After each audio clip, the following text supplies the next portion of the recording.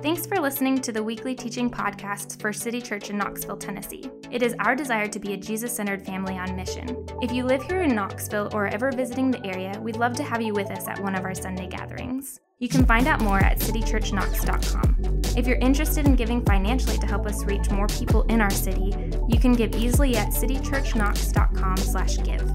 And finally, if this teaching is helpful to you in any way, we'd love to hear about it. You can email us at info@citychurchknox.com. With that being said, here's this week's teaching. Well, good morning. How are we doing this morning? Looks like a packed house. I love it. But nobody wanted to sit up front?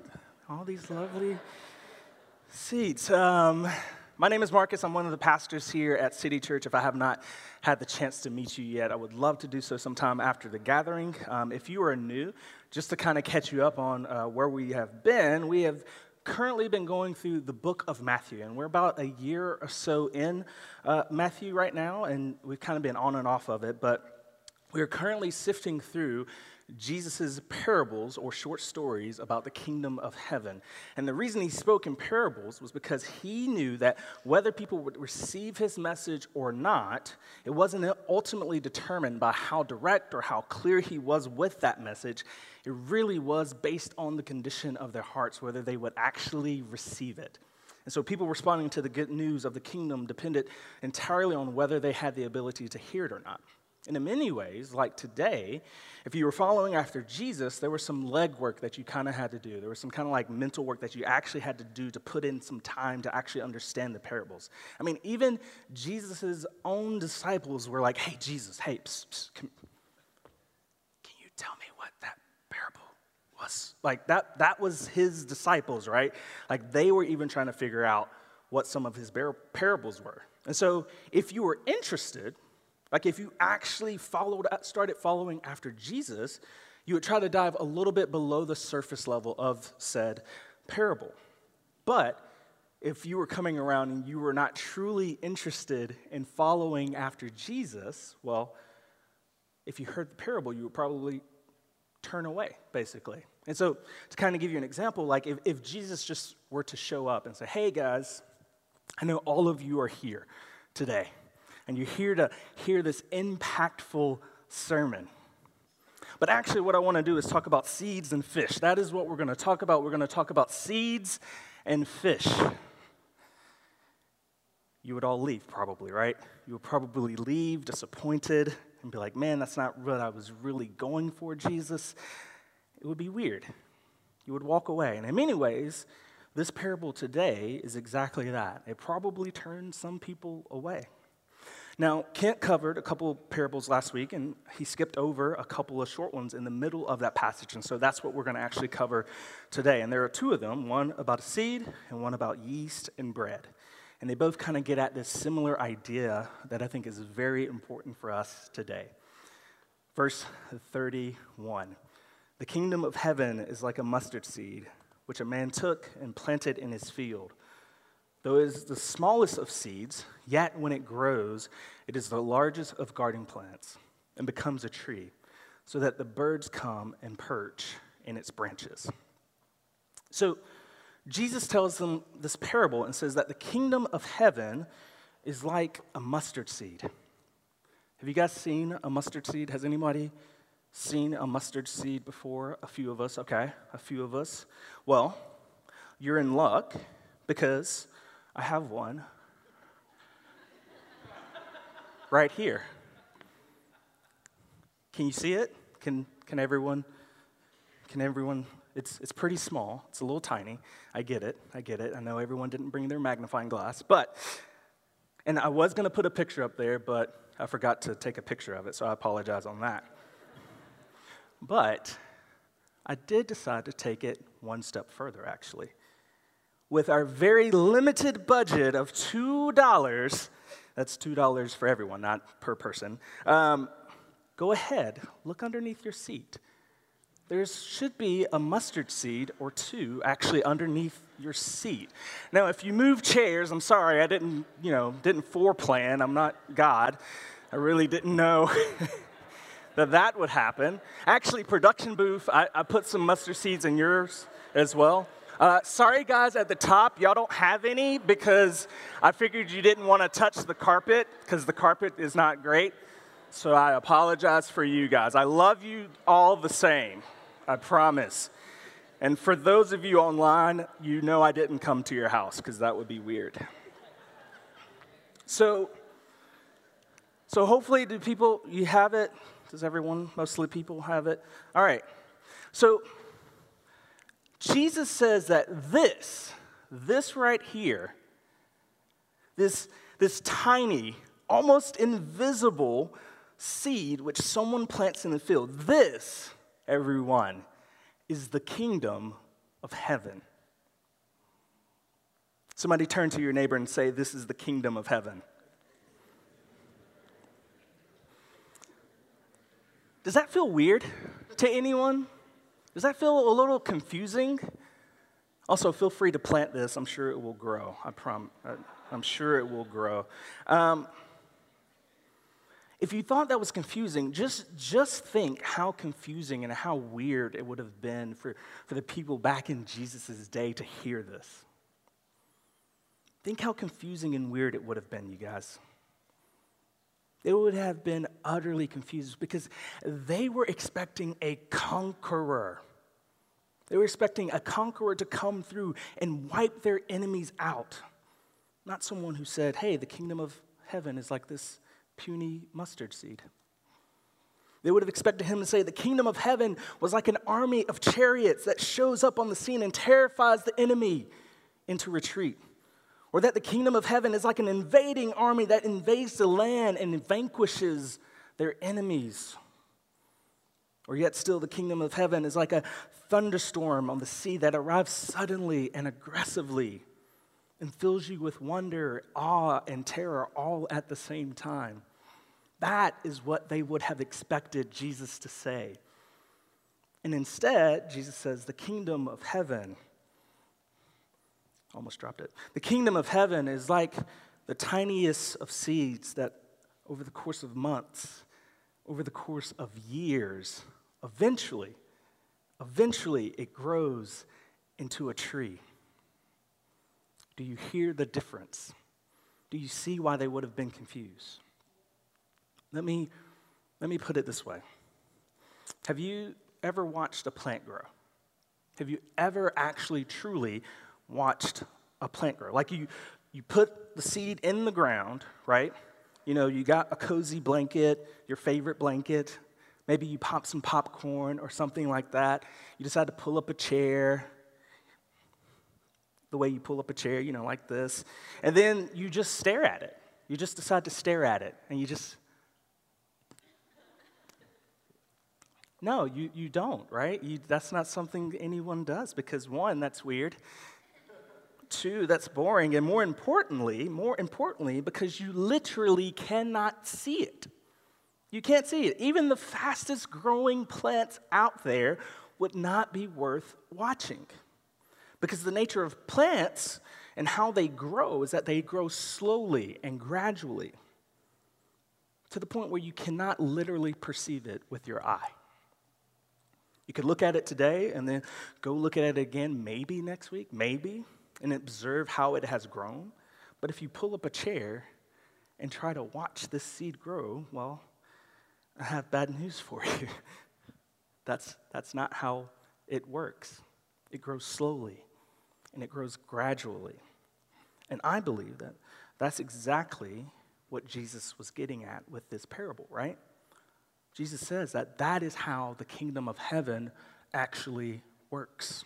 That is how it progresses. It starts with a seed so tiny that you can't even see it, and then it continues that way for quite some time. And eventually, after you water it and all of that, shoots start to come up. It starts to, branch off with a little bit of leaves, and then maybe you forget to water it, and then it withers just a little bit, and then eventually, you water it again because you want it to grow. And so eventually it buds, it flowers, it does all of that, and eventually it grows into a small bush, and then a bigger bush, and then into a tree. That is the kingdom of heaven. And that is the first picture that Jesus gives. The second We'll pick it back up. The kingdom of heaven is like yeast that a woman took and mixed into about 60 pounds of flour until it worked all through the dough. Welcome to Jesus' TED Talk, everyone. The kingdom of heaven is like a mustard seed, and it's also like yeast. You're welcome. Very, very inspiring, right? But either way, he says it is like yeast that a woman took and mixed. Now, we're reading through the NIV version of this morning, but if you look at other translations, what does it say? Does anyone have a different translation? What does it say? What did it replace mixed with? Feel free to say it out loud. You can say it.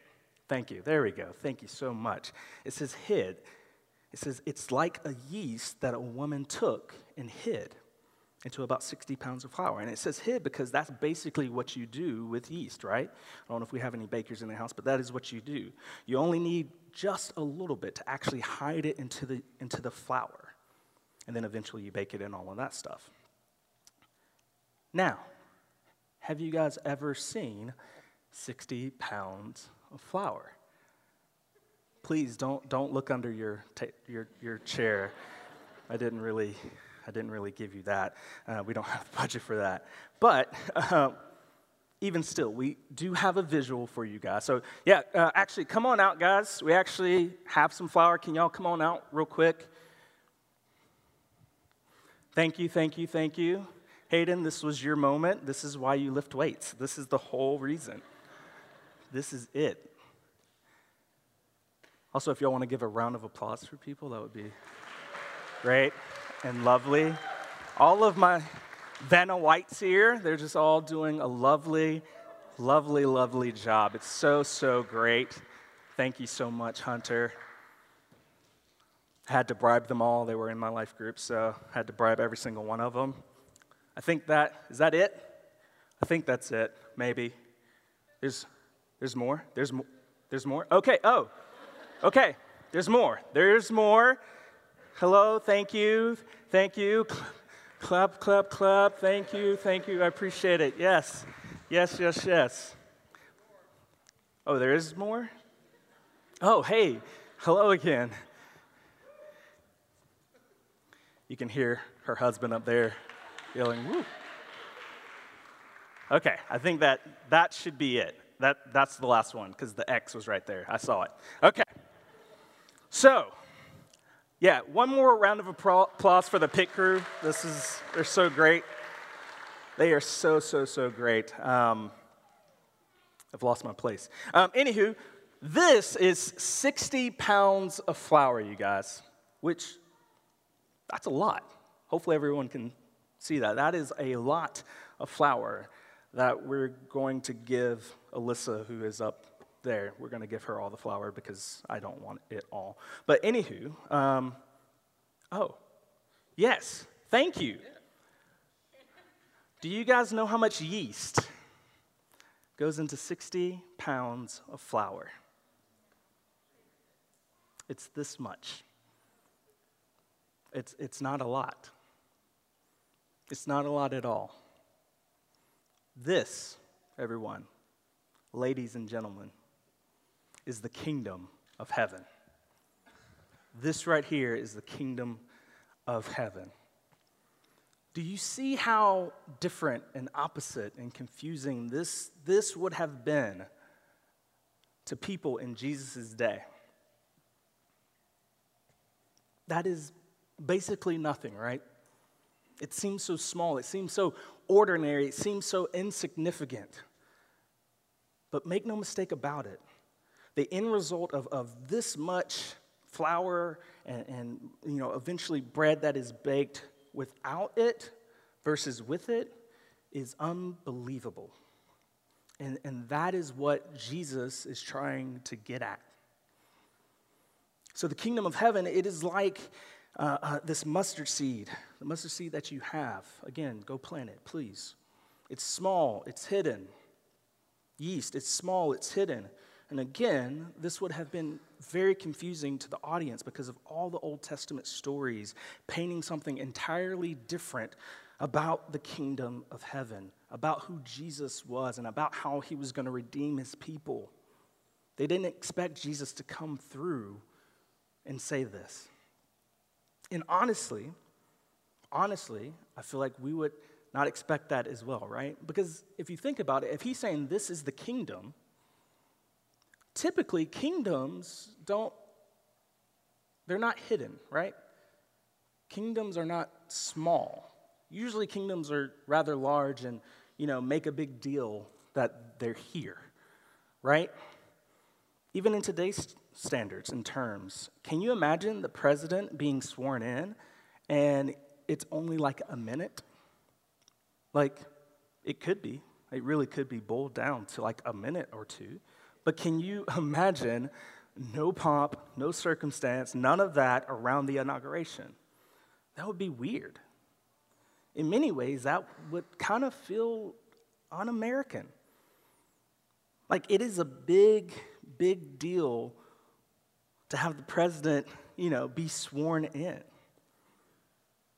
And so, for us, in many ways, it's very central to kind of the American ethos, this idea that we want everything to be big and flashy, kind of stand out. If anything, we want to go bigger and flashier, right? That is how we get noticed. That is how we become influencers. That is how we get raises at our jobs. That is how we stay relevant. And we see it in a ton of different ways. Apple can't just have a simple announcement, right? They can't just be like, hey guys, here is the newest phone. It's so beautiful, right? It's so great. Don't look underneath your chair. We don't have one for you. Figured I would carry the joke. You see what I'm trying. And you can get one for the low, low price of a lot of money. Right? They don't do that, right? That is not what they do. They have to have this grandiose, stage and platform where people wear black like this and, the cool mics and stuff, and it's just so great with all the transitions and all the different things that happen and everything. They have to do that. Again, that is what we do. It is in the American ethos. If you look at sports drafts, I don't know if we have any sports fans in here, but if you look at how sports drafts have evolved, I remember back in the day when sports drafts were nothing. They were very low-key. They were so low-key, nothing to it. And then over time, they kept getting bigger and bigger, where they analyzed every single draft pick, every single one of them, to the nth degree. If you're in college, any college students in here? Guess not. Well, if you were in college, people remember college, maybe that's probably a better way. If you were in college and you threw an ordinary party, how fun would that be? Probably not fun at all, right? Who throws an ordinary party? Because the whole reason why you throw parties is to throw parties so they're the best party, right? You throw it so you have some type of glorious purpose where people can talk about it for weeks on end. That's the whole reason. And this is what our culture does, right? This is what we do. We can't really do small, unnoticed, ordinary things, right? We just can't. And sadly, neither do we. Neither do Christians or churches. We see this when how we treat our personal spiritual growth. The more ordinary our time with Jesus, and the more we feel like it's not, worth it. We generally aren't content with just sitting in the scriptures and allowing that to remind us of Jesus. Instead, we need to show up and have Jesus point us to the exact scripture that we need to hear right then and now, and for our minds to be blown with power, with conviction, and all those things wrapped up in one. Our prayer times are very similar. Prayer can't just be us, sitting in our closet or in a quiet space, silently praying by ourselves for weeks on end.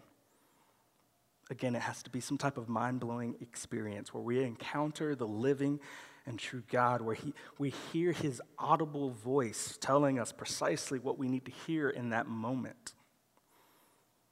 Even when we attend something like this, when we attend the service, it can't just be an ordinary service, right? It has to be something that is life-changing. It has to be something that it is the best one we've ever been to. It can't just be some average musicians that lead us in worship. It has to be the loudest, the most talented.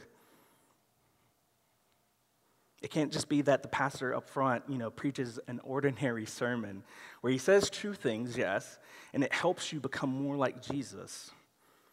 No, it has to be that they preach the most engaging, the most hilarious, the most convicting and mind-blowing sermon you have ever heard in your entire life. And I'm just going to go ahead and apologize. I'm sorry. This is probably not that sermon. But we did have the visual, right? That was hopefully good enough. I see this in myself. This is me. I see it when I am trying to disciple someone, when I'm trying to actually pour into someone. If there's something that I notice someone can kind of grow in, I'm like, oh yeah, let's go, man. Let's go. Like, I want to be able to be in on that conversation and to be able to kind of drop a little bit of knowledge on them, as one does. And then hopefully by the next time that I see them, they've already implemented every single thing that I have told them, right? Doesn't everyone want that? But when in reality, that's actually not how that works, right? And so I end up actually being frustrated because they actually didn't do the thing.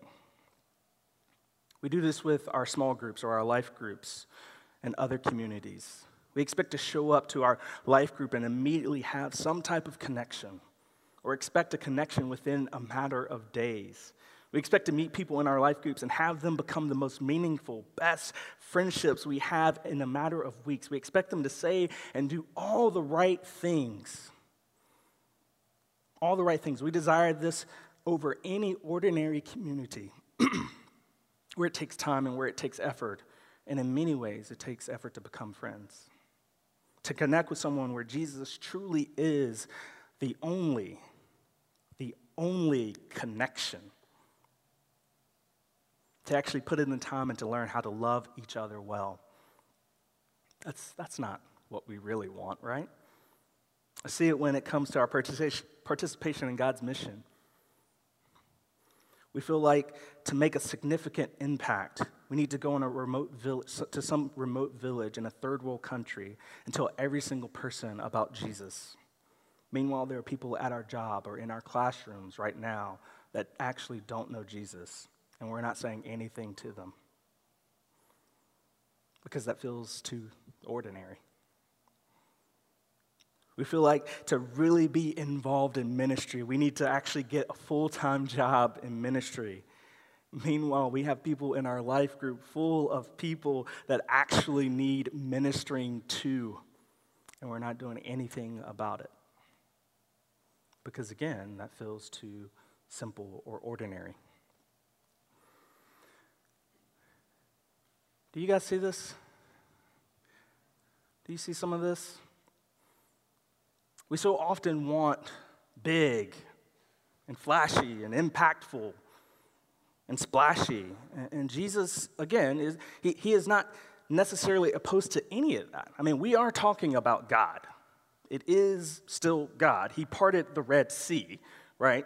So he can do flashy. He can do splashy. That was a bad joke. I thought of it on the fly. He's not opposed to any of that. But hear me say this. He also doesn't require any of it. Some of us need to hear that this morning. He doesn't require you to be flashy. He's not asking you for bigger or better. He's just as comfortable with mustard seed level growth, where it takes seemingly forever, but that seemingly forever is consistent growth. He's just as comfortable with yeast and 60 pounds of flour-type impact in the places where you feel like you are drowning in a sea of mundane. And God actually has you there, changing the very fabric of the people around you. And hear me say, if these parables tell us anything, it's that he may actually just prefer it this way. I mean, think about it. Think about this. Jesus came into the world. Think about that moment real quick. Jesus, the King of Kings, the Lord of Lords, the creator of the universe, came into the world as a baby. King of Kings, Lord of Lords, baby. It's okay to laugh. That doesn't make any sense, right? It does not make any sense at all. And yet and still, that is what he did. He came into the universe as a baby. How lowly can one stoop? But that's exactly, in my opinion, that's what I feel like Jesus is kind of getting at in that sense. And he wasn't just born into the world, right? He was born into a backwoods stable, basically, backwoods town stable, with all the accessories of animals and hay and poop. And yet, again, it still plays into that small and hidden stuff. He never traveled more than 100 miles from his hometown.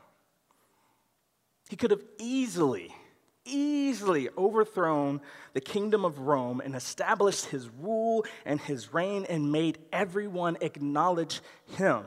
But instead, he worked like you and me. He was just some blue-collar dude working in his hometown. Again, not how we think a creator would do things. Not how we would think the King of Kings and the Lord of Lords would do things. When he transitioned into ministry work, he could have gotten the best and the brightest, like every single other priest was after. He could have easily did that.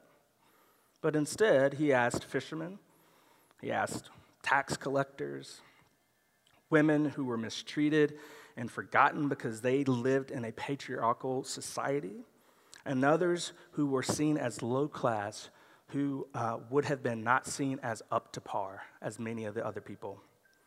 And Jesus began discipling them. And then he got those same people to go out into the world and disciple other people in that same exact way. How about that? He got the most ordinary people on the earth to do the most significant thing on the earth. Pastor and Christian thinker Skye Jethane says it this way.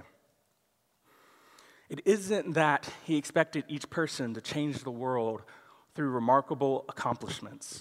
Rather, Jesus expected his undistinguished followers to be the source of the world's most essential ingredients. Likewise, in a dark and deteriorating world, there is nothing more wonderful than simple people living as Jesus taught. We might put it this way. In the kingdom of Jesus, ordinary is not insignificant. In the kingdom of Jesus, ordinary is not insignificant. Fam, I want you to see how the kingdom of heaven is here. I want you to feel this right now. The kingdom of heaven is here right now. It is in your everyday life.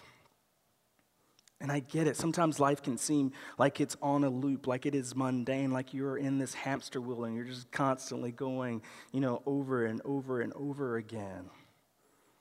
But it doesn't mean that that's insignificant. Because again, in the kingdom of Jesus, in the kingdom of heaven, ordinary is not insignificant. And here's the reason why I say that. It's because the gospel actually frees us up to be ordinary. Romans 10:4 says this. It says, Christ is the culmination of the law, so that there may be righteousness for everyone who believes. So this passage talks about those who would try in their own effort to be righteous or justified by their efforts. In many ways, it would be like us saying, hey, man, like, I have to do this. I have to do this to be okay with my life. Or I have to do that thing because that thing makes my life have meaning. Or my life has to look like this or that. I need to have that college degree to prove myself. I have to be married or my life will be wasted. It's believing that our salvation or our worth actually comes from our works. And hear me say this, and the bigger, I apologize. And the bigger and the better the work is, the more we feel like we're closer to God. So when those desires to be more than ordinary kind of creep in, this is the sort of stuff, this is the sort of what we are trying to go for. I've got to try harder. I've got to do better. I need to prove my righteousness. If that is you, hear me say one of the biggest lies that the enemy wants you to believe is that as a follower of Jesus, you have to be extravagant or extraordinary to do what you're doing right now. But the Bible would actually say something entirely different. Let's read that passage one more time, because I really want it to kind of wash over us, you guys. So if we can put that passage, yeah, thank you. I actually want us to read it out loud together. I've never tried this, but I want us to read it out loud together. This is going to be great. Christ is the culmination of the law, so that there may be righteousness for everyone who believes. Amen. Christ is the culmination of the law. And because of that, he gives us his righteousness if we follow after him. So now there is no more try harder. There is no more I have to do more. This has to be extravagant to matter. This has to be bigger. There is only how do I follow Christ consistently. See, he's removed the need to be extravagant because he did the most extravagant thing for us by dying on the cross. There is freedom, family. There is freedom in the ordinary. There is freedom in reading your Bible every single day and changing in God's image slowly and gradually. There is freedom in praying without ceasing and not having to expect God to be some type of genie to cater to every single prayer that you pray. There is freedom in growing together as a community and letting those friendships grow over years with all the conflict that is involved with it.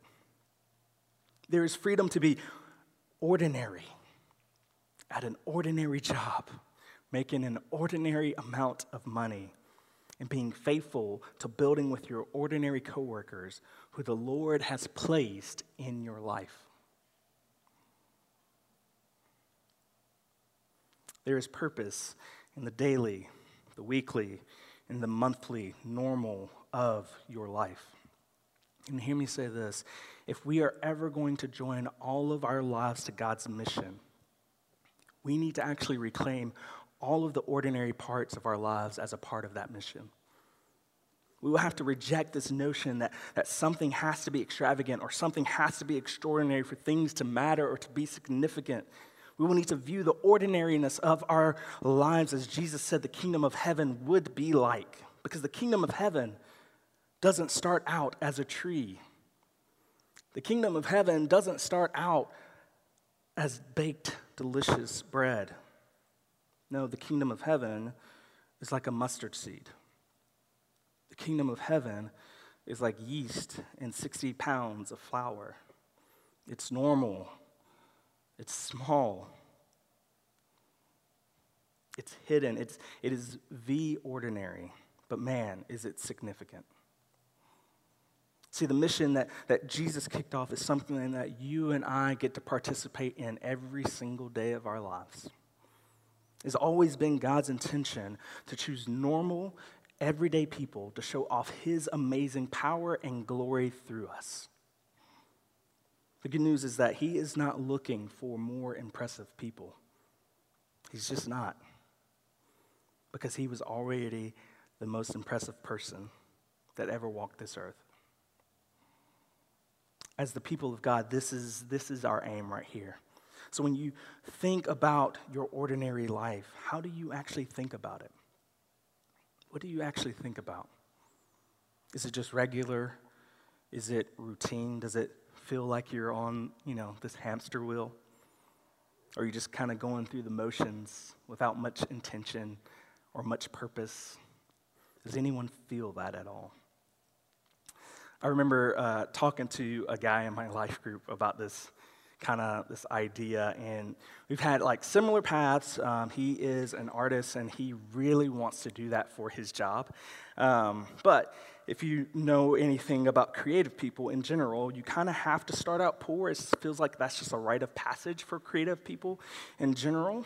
And so he does have your classic kind of 9-to-5 job. He works at the delicious Chick-fil-A, and he is doing that so he can, eventually get to being a full-time artist that's actually making full-time money, or at least close to full-time money. And for him, he has been wrestling with working at his current job because he feels like it's not where he actually wants to be, or really where he was meant to be, right? I totally get that, and I told him just as much because I was like, actually, me and you are similar, very, very similar. I, too, am a creative person, and I actually worked at Chick-fil-A as well back in the day.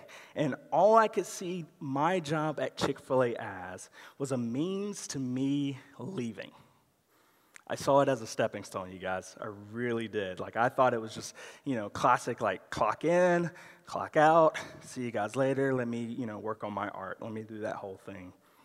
And I wrestled with this for so long. For me, there was no purpose for me working at Chick-fil-A. There was no intention. I felt like I was on that loop. I really did. I felt like I was on that loop. And it wasn't until I clearly heard from the Spirit say that I was missing the point. I was missing the entire point, that this 9-to-5 was actually not a stepping stone, because there were human beings with souls and stories that actually mattered around me, and that they mattered to God so much, and that I was there for a reason. That is what the Spirit told me, and for me, that is when it started to click. In that moment, that is when it actually started to cling that, no, yeah, you're right, this isn't pointless. There is purpose in this. And once I did, like I said, my job was infused with said purpose. It became less about me and more about the people around me. More about the people around me and how I spoke to them, how I interacted with them, how I remembered things about their family, to be able to speak the gospel to them, how I interacted with all the customers that were coming through, actually having interactions with them and not just having them order food and then peace out, actually interacting with them and eventually pointing them towards the Lord as well. Now, did I see impact immediately or ever? No, I actually did not see the said impact, but do I know I was impactful? You better believe it. I know for a fact I was impactful because I know that the Lord had me there for a reason. Again, purpose was infused, and I knew I was making a difference. It may be mustard seed level difference, but it was definitely a difference. Here's kind of what I'm driving to. If you think your 9-to-5 this morning is pointless, if you think it's purposelessness, however you say that word, I believe the Spirit is speaking through me to say that your ordinary is not insignificant. Not when it's infused with kingdom purpose, fam. For those of you who are not doing what you want to do right now, you're doing some little piddly thing off to the side that you feel like is just so insignificant, so normal, so small, so hidden. Ordinary is not insignificant. Some of us actually need to pray for eyes to see this, to see the kingdom potential that is around us. We need to pray for our hearts to be softened to this reality because the kingdom of heaven is here right now. In my experience, the vast majority of us kind of waste our ordinary. We give no thought to the reality that God may want to actually be doing something significant through our normal everyday lives. That our jobs aren't just jobs, that our neighborhoods aren't just neighborhoods, that the people we know, the places that we go, the hobbies that we have, our habits, all of that is a part of God's great plan to save the world. And in light of that, let me hit you with actually a couple of practicals, kind of tap into being able to see life in this way. Because for a lot of us, if we cannot do that, it can be very tough to see this. And so let's actually do that. I want to give 2 practical tips to be able to see that our ordinary is not insignificant. First, let's keep a journal of wins. Keep a journal of wins. Now, I know a few of us probably already do that, which is great, and I love that so much, so please keep doing that. But yeah, I think for a lot of us, for some of us who may not be able to do that or who have not done that, I think it would be great to keep either a physical or a digital journal of some kind of our notes or sermons that have been preached or taught in your Bible time, all of that, praises and wins, that you have seen the Lord work. Because just like a mustard seed, life happens over time, and you won't necessarily see the impact immediately. And if that is the case, in order to not be discouraged by that, being able to keep track of these things and look back can be very, very encouraging. Again, I know some of y'all do keep it, which is great, but I would also say that make sure you keep track that the Lord is what the Lord is accomplishing through your life. To be able to actually look back and praise his name when you see how he has worked in your life.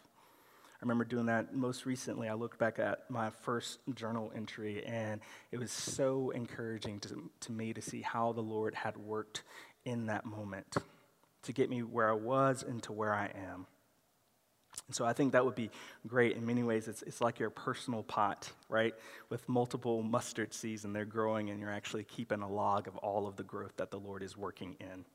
The second point is notice and celebrate the wins each other. Nope, that's not right. Notice and celebrate each other's wins. That is the correct phrase. So I don't know about you, but oftentimes I can't see how the Lord is actually working in my life. It's great to keep a journal and all of that, but a lot of times you can't keep track of how the Lord is growing you. Or for me, especially, I tend to critique myself way too much. I think part of that is probably a desire to be, bigger, better, more, and all of that stuff. And then the other part is probably, again, bigger, better, more, and all of that. And so because of all of that, I tend to also downplay how the Lord is actually working in my life, because I see all of the missteps, I see all of the mistakes, I see everything, I see it all. Not all, but you get what I'm saying. So I'm not sure if anyone else in the room feels that or not, but being able to allow other people to kind of speak into your life, to kind of show you those wins and how the Lord is actually growing you, and vice versa, you being able to do it for yourself and to do it for others is so key. It is so paramount. And I think this can look a number of different ways. Again, if you keep a journal and all of that, that would be great. Being able to keep track of praiseworthy moments is so great. Texting, calling your friends, calling your family, all of that stuff, and saying, hey, this is where I have seen the Lord work in your life. Do you know how encouraging it is to hear someone say that? It is so encouraging, because it's like, oh, okay, great. You are seeing the Lord work in my life. It's so beautiful, you guys. It is so, so beautiful. Now, I'm not sure about you. When those moments happen, a lot of times I will try to dismiss wins. I don't know if anyone else does that. I'm like, oh yeah, no, it's nothing. It was nothing. I've probably grown a little bit. Don't do that. For me, I downgrade these wins, and it's not good because I feel like, for me, it's just like, oh, like that's arrogant for me to be like, yes, just keep it, But the reality is that it is not arrogant to say where God is working. It's not arrogant to accept where God is actually working in your life. There have been times me and my wife, Melanie, we will talk about this same thing, and she'll be like, hey, let me just encourage you right now. Stop dismissing it. Stop doing all of that. The Lord is actually working in your life, so let me encourage you. And for some of you, maybe you need to do that same thing. So for you, what ordinary practices do you actually need to do to encourage yourself, to encourage others? Yeah, what do you need to do? Do you need to keep a journal? Do you need to keep track? Whether it's digital or physical, do you need to speak into other people's lives about this or allow other people to speak into your life? That is what I want to leave with you today. Let's pray.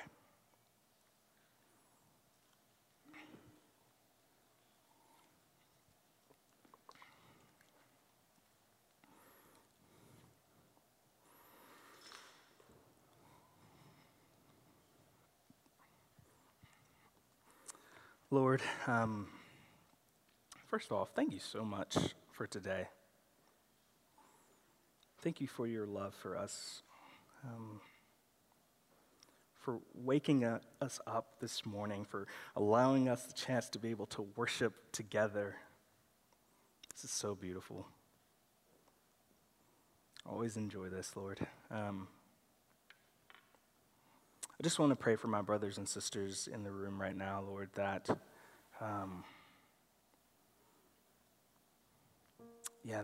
there may be some who are just kind of feeling that their life is mundane, that it is so ordinary, and they feel like they're on this hamster wheel, Lord. I just pray that you would remind them. Yeah, just remind them that you were extraordinary, that you died for their sins so that they could be just ordinary people having impactful, just having impact in their lives, Lord. That they can impact the people around them, whether it's their coworkers or classmates. And it can all be ordinary impact, Lord. It can all be mustard seed level impact. Yeast and 60 pounds of flour impact. That it doesn't have to be some grandiose thing. That it doesn't have to be some slam dunk opportunity, Lord. That all they have to do is be consistent with where they are right now.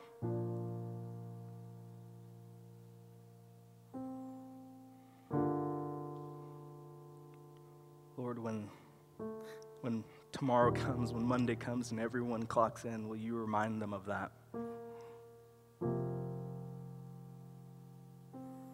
Will you remind them of your love for them?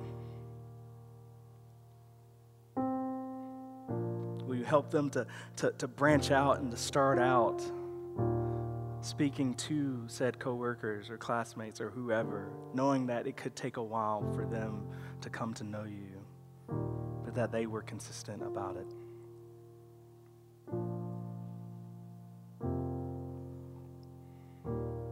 Again, Lord, thank you so much for this moment. Yeah, in your name I pray. Amen.